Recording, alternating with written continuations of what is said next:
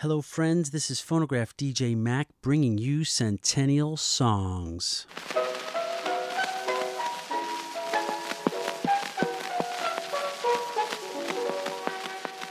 The news recently that Sears is filing for bankruptcy made my mind wander to a time when the USA was a more spread out place, when more people lived in the country than the city, and the Sears catalog changed the way America shopped, thought, and dreamed.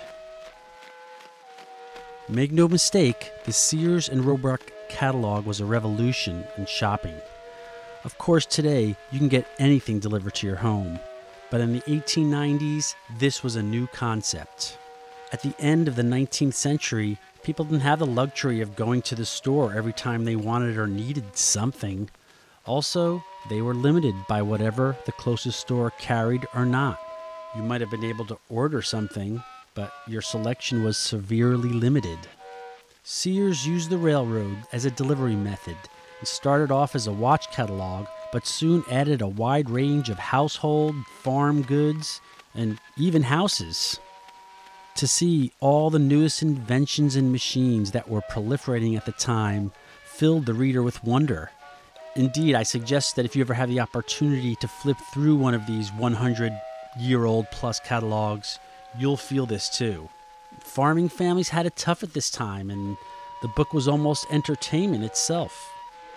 Leisure time was not a high priority for most folks, and they got it when they could, but joy may not have always been in high supply. But the Sears catalog offered a way to make life easier and more pleasant and more better.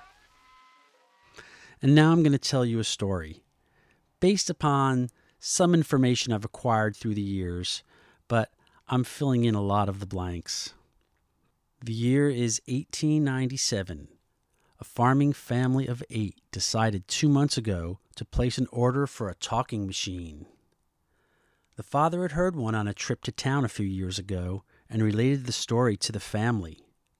Now that the prices had come down through this Sears catalog, the father sent his $5 for a small machine which came with 5 cylinder records. With the advent of something new called rural free delivery, the item was delivered to their door.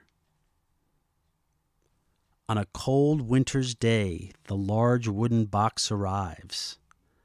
The father, 36, and the mother, 28, have 6 children aged 10, 8, 7, 5, 4, and 2. They'll need this help to maintain the family farm as they get older, and the 10-year-old already has many daily tasks. But on this night, as supper ends, Father begins to unpack the box. The wide-eyed faces are lit by fireplace and lanterns throughout their small farmhouse. The contents of this box are unlike anything the children had seen. The large brass horn, the crank in the case, the belts and spinning parts, and the brown wax cylinders. Can you smell them? Father reads the instructions and gets it done and announces it is ready. Now it's hard for us to imagine this, but try. These children and their mother had never heard recorded sound before. They have no idea what to expect. Father takes a cylinder record and slides it onto the mandrel.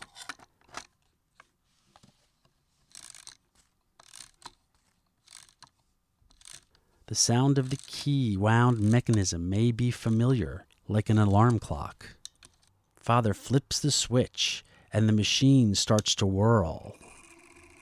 He brings the stylus down on the record as it spins, and the sound starts.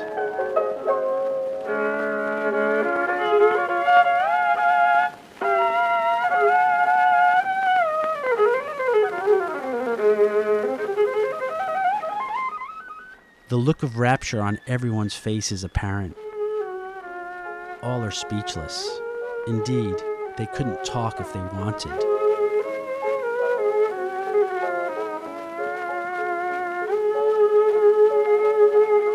It's a seminal moment where technology and humanity converge.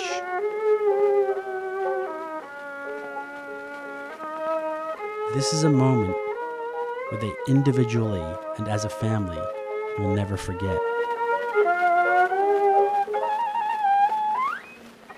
The smallest children cling close to their mother, a little trepidatious. The slightly older ones move towards it and smile.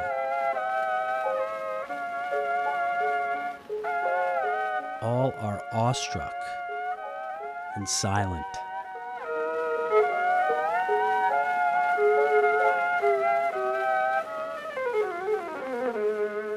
Mother begins to weep, and father comforts her.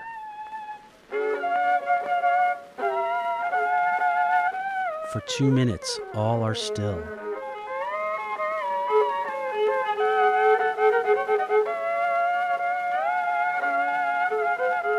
Instant transcendence is achieved.